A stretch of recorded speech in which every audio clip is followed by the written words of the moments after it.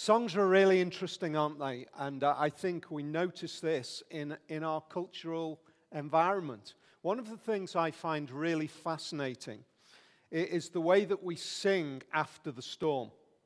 That's very often what we do, don't we? We sing songs after a particular event. It was 1978, so some of you probably didn't even know that year existed. And some of us remember it reasonably well. 1978, when this song was released, most of you will know the song when you hear it playing. Some of you will just know it straight away when I read the first line. At first, I was afraid. I was petrified. Some of you got it. Others are looking like, kept thinking I could never live without you by my side.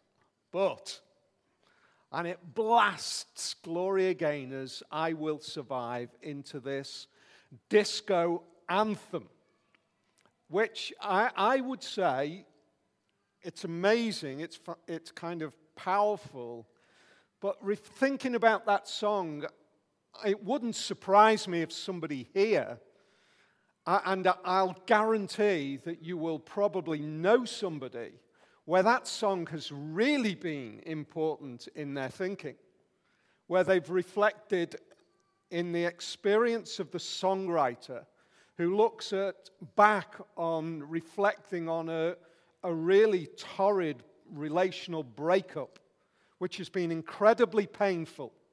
But we use songs in such a way to place ourselves in the narration of the story. And as we sing the song, we kind of sing alongside. And we enter into the emotion. And what this particular Gloria Gaynor anthem does is it builds up that sense of, one, I will survive, but that declaring I will survive and building up helps to strengthen and build maybe when we've been through that similar experience. I will survive. Looking back and reflecting on really difficult times and then triumphantly singing is a feature of human existence, which is fascinating, isn't it? Isn't it interesting? Think about those kind of awful experiences. Very often we want to shut them out and imagine that they never happened. And yet what we really do is we use them time and time again, and we build on them in an anthemic way to say, I've survived that experience. I can survive another experience. I can get through this one. I'm declaring the strength of my inner being. Part of our human experience. Part of what we are. And that one song is not in any way alone, is it? That idea, that concept is repeated again and again and again.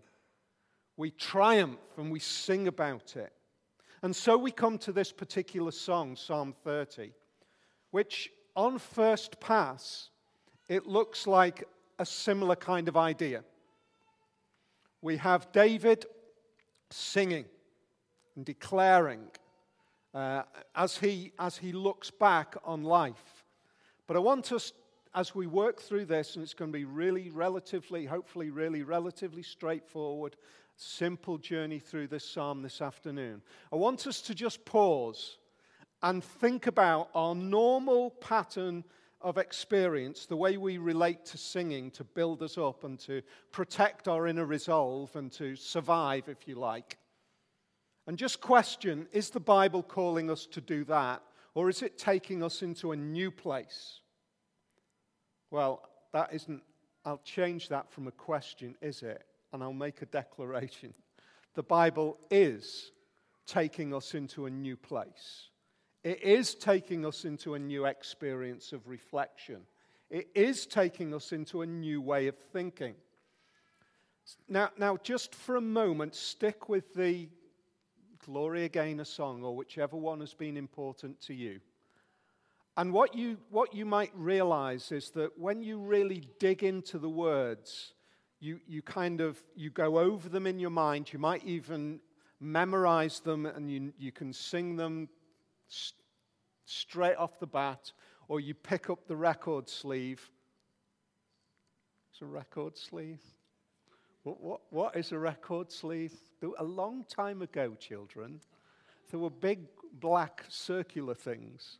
And on the inside, you used to open it up, and it had the lyrics. And I reckon that people have probably picked up those lyrics. Now you Google the lyrics and go to Metro Lyrics or whatever it is and just read them. But you dig down into the words and you reflect on the words. So let's reflect on these words and see something different. The first thing that we see is a personal reflection. Look at what it says, verse 1 to 3. I will extol you, Lord, for you lifted me out of the depths and did not let enemies gloat over me. Lord my God, I called to you for you, and you healed me. You, Lord, brought me up from the realm of the dead. You spared me from going down to the pit. There's David's reflection. That's what he sings. That's what he pens for us to sing. That's what he writes down for us to use as a foundation, for us to write new songs within a similar vein.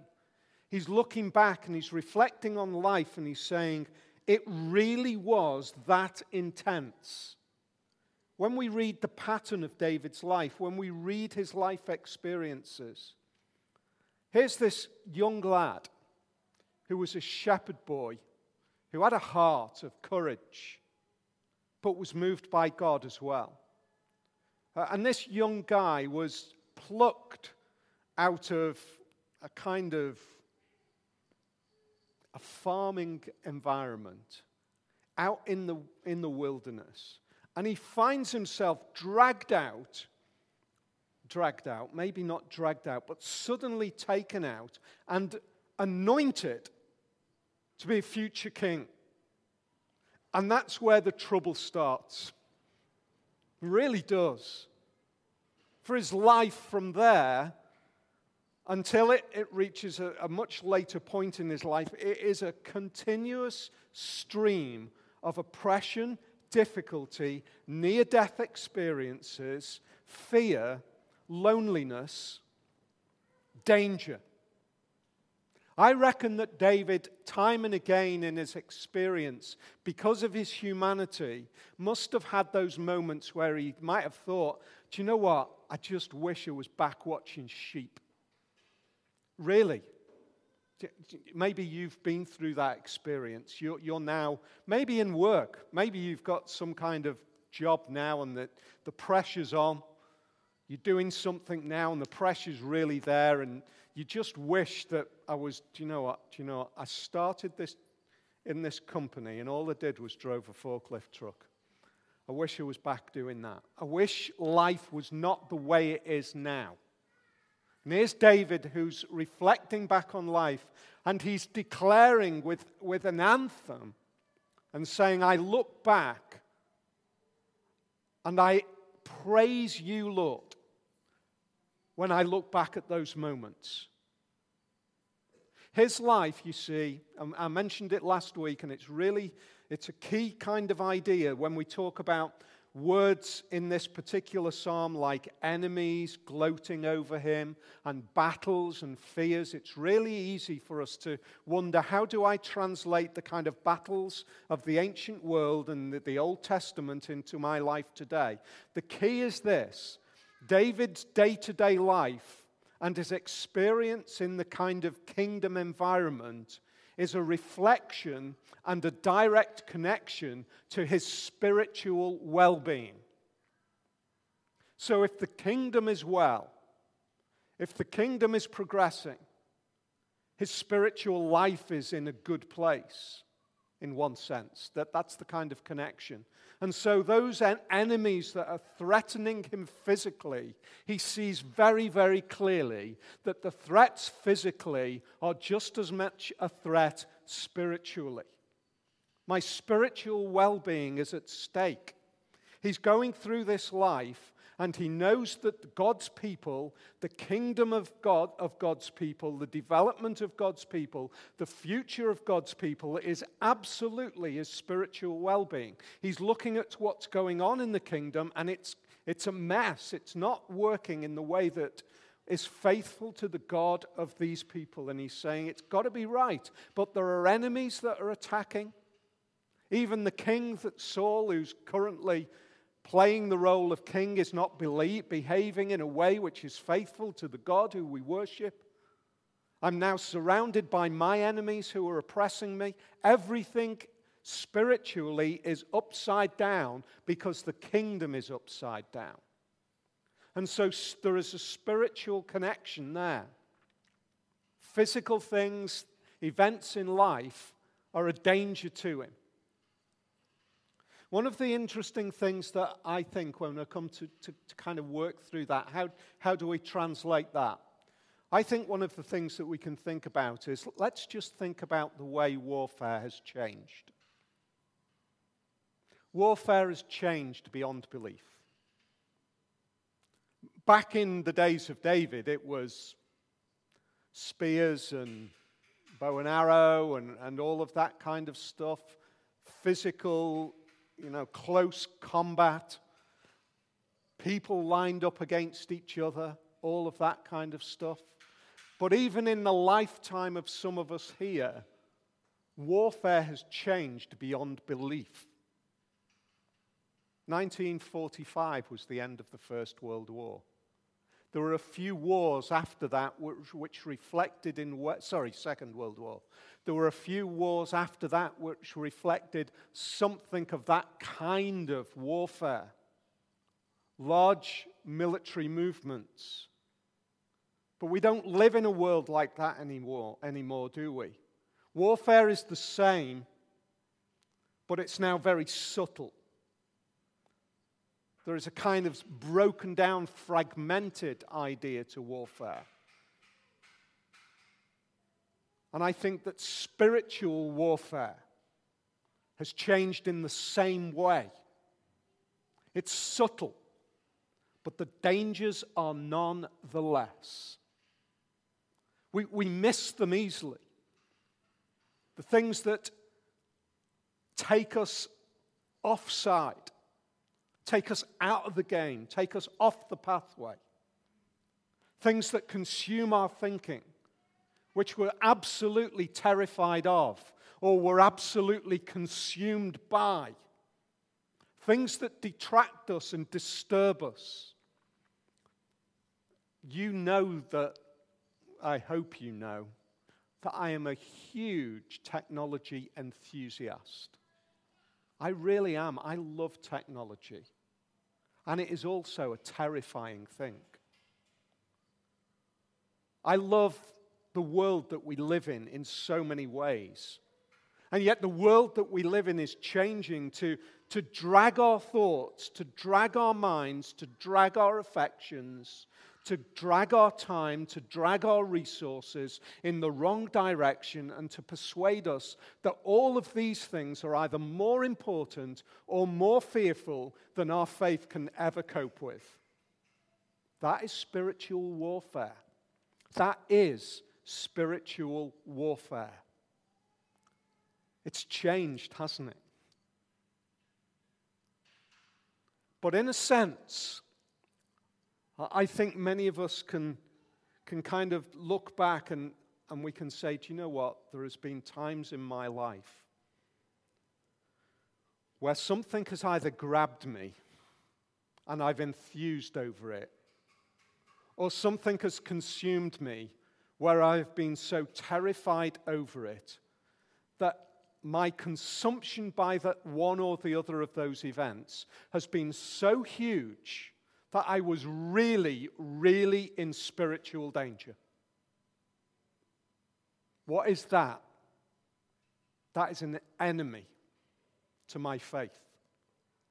That is an enemy to my spiritual journey.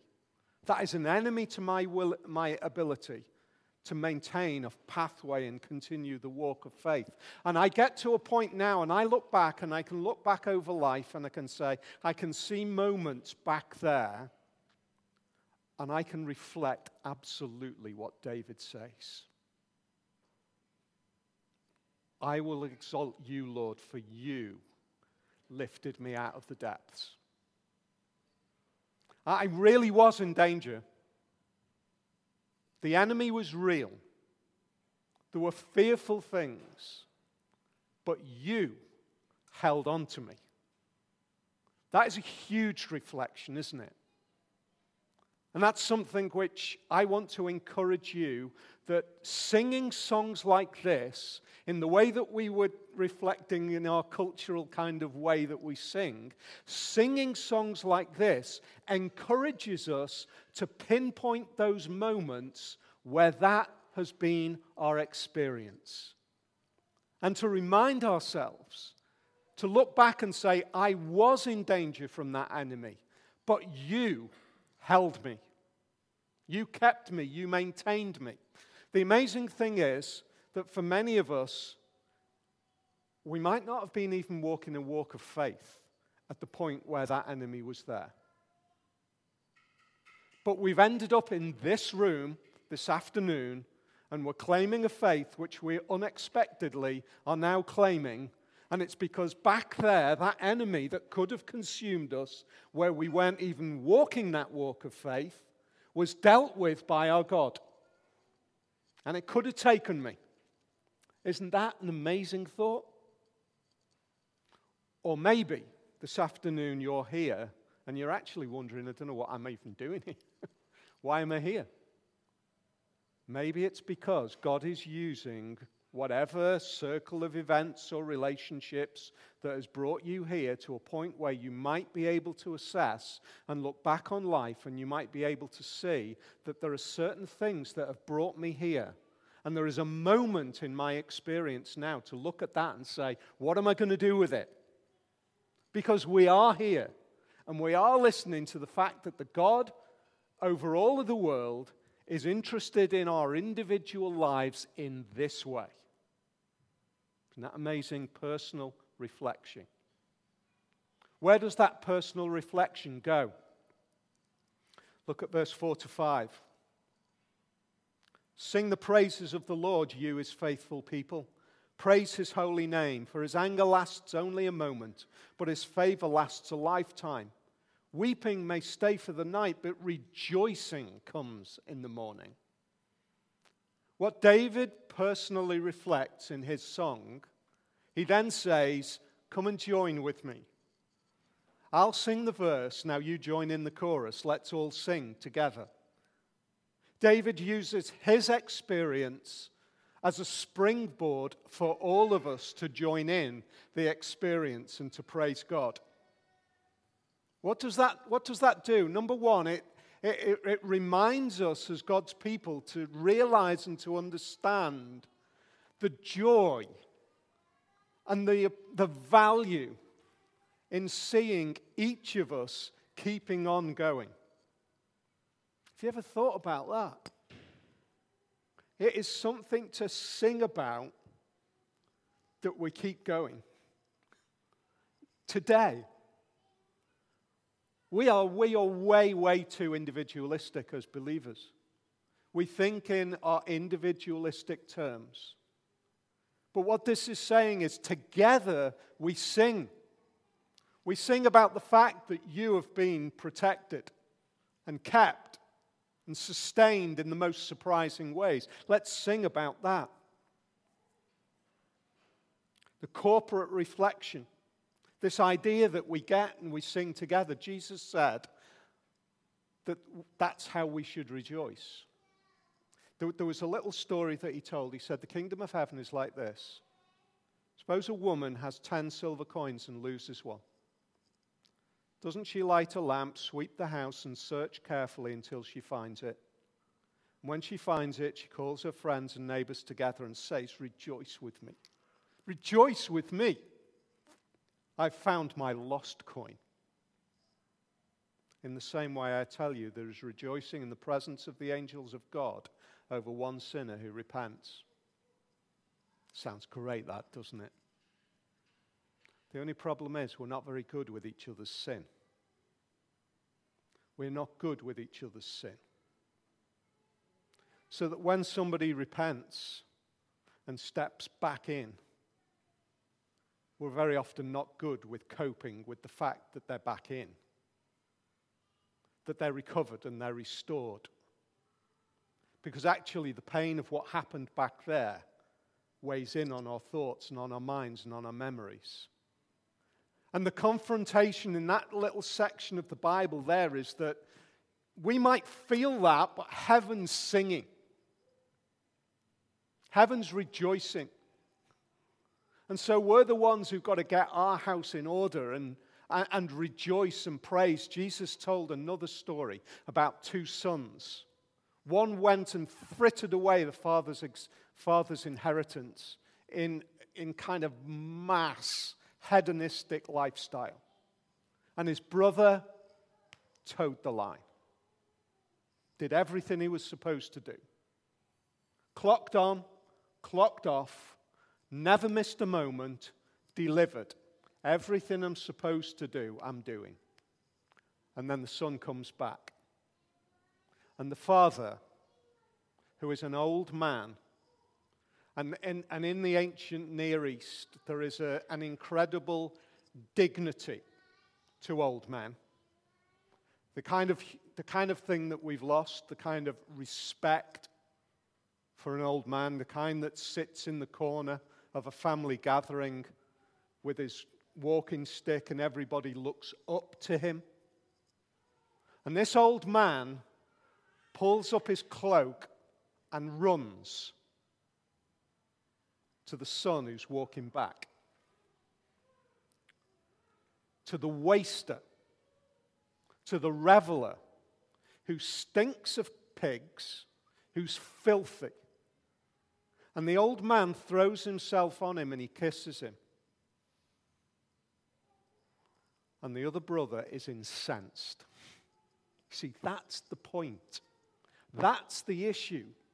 That when we come back, or when one of us comes back, we are really not good at dealing with the one who has been the cause of all sorts of trouble coming back. And yet this psalm and Jesus' parables encourages us to be just big-hearted in our rejoicing, praising, wonderful. Do you know what? That's water under the bridge. There's a line in the sand. You're back. I'm rejoicing with you. Why? Why can we do that? Why should we do that? Because what David is saying is the fact that they're back is not their strength. It's God working. That's why we rejoice. Because God is working. You see, all of this kind of experience of life, reflecting back on our personal reflection, our corporate reflection, we look back and we say, do you know what? It's the bad times when we realize, where we learn, where we understand. And so to remind us of that, we move into a cautionary reflection. Look what David says in verse 6 and 7. When I felt secure, I said, I will never be shaken. Lord, when you favored me, you made my royal mountain stand firm. But when you hid your face, I was dismayed. We need to unpack this and just understand what David is saying. He's basically saying this. When the good times are rolling, there is every possibility that we turn around and we say, I can do it. I can stand. I ain't going to fall. Do you know what? I'm never going to be one of those brothers who goes and squanders the father's inheritance. I'll stand. I'll never fall. And then David looks at that and he says, let's think about what that looks like in real life. And he says, when my royal household is thriving, when it's doing well, when it's stabilized, which is where he now is in life, He's got to the point where all of that stress and warfare and battles and all of that, it's settled now. The royal household is in place. And he looks at that and he says, I've got to keep in mind that when that is the case, when things are balanced and settled, it's because you have done that work. Not because I'm secure and I've achieved it. Because if you turn your face from me, I will be dismayed. How do you think? How do we think? How do I think about successes in life? Oh, man, it is just so easy. It is just so easy to say, look what I've done. Look what I've done. And so David is just singing out this cautionary tale to remind us to say, you achieve, you're successful, you've got to the top of your game, you've done the best, whatever field of work you are in, whatever activity you're about. Maybe it's not even work.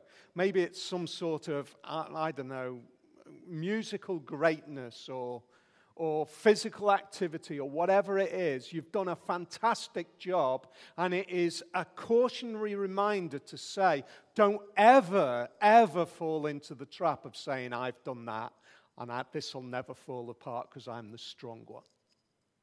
The cautionary tale, sing it to yourself that the Lord has done it. That's the safe place to be. It's the safe place to be. I am only here because of what God has done. I am totally dependent on His mercy, His kindness. In fact, those kind of skills that I think I've developed over the years, they're only the skills that He put there in the first place. And the people that He put in my way that I did some fantastic networking. Went to the great networking events. I got myself in front of the right people. I learned from the right people. God opened every one of those doors. Every one of those doors. Every conversation that brought you to where you are is God's hand of mercy upon you. That's what these two verses are saying. Keep your heart humble before God. Because a humble heart before God is a place to rejoice. It's not a place to be proud. So we've got a personal reflection, we've got a corporate reflection, we've got a cautionary reflection. And now we've got, I think, and it could actually apply to the whole of the psalm, but I'm going to use it just at the end, we've got a prophetic moment. Where's that come from? How can we be sure of all of this? Verse 8 to 12, to you, Lord, I called, to the Lord I cried for mercy. What is gained if I am silenced? If I go down to the pit, will the dust praise you? Will it proclaim your faithfulness? Hear, Lord, and be merciful to me. Lord, be my help. Then there's a turn. You turned my wailing into dancing. You removed my sackcloth and clothed me with joy, that my heart may sing your praises and not be silent. Lord my God, I will praise you forever. You see, that's two halves. First half of this end verse, really, this stanza, it's all about a reflection on going down into death. Will I praise you in death? And you turn death into life. But the death experience is real. And I think that this psalm, like so many of the psalms, has practical information and support and encouragement the way we've seen. But it's also got this massive pointer that is pointing forward and saying these kind of words, because we stand now 2,000 years after Jesus, these words should spark our minds into something. You know, Jesus prayed for a long time in Gethsemane. And there's only a few words, relatively spoken, that are captured by that. But when he went, he turned to his disciples, and he said to his disciples, "My soul is overwhelmed with sorrow to the point of death. Stay here and keep watch with me." My soul is overwhelmed with sorrow to the point of death.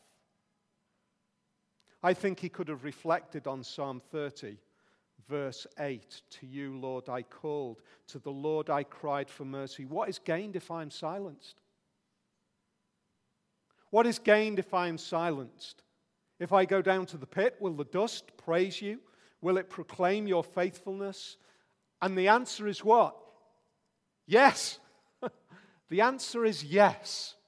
In human terms, the answer is no for all of us, with the exception of Jesus. And yet, that very death is precisely what praises God, brings glory to God, which honors his name, and which turns that mourning to rejoicing and laughter.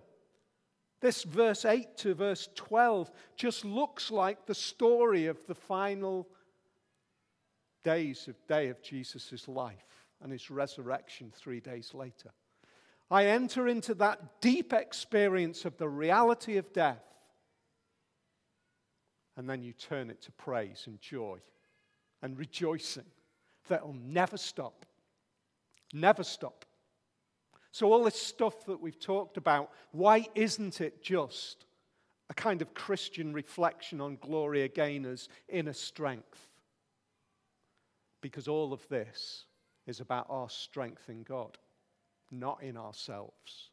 And ultimately, that all of our strength is in the risen Jesus, whose death is turned to life, whose sorrow is turned to rejoicing, whose mourning is turned to joy.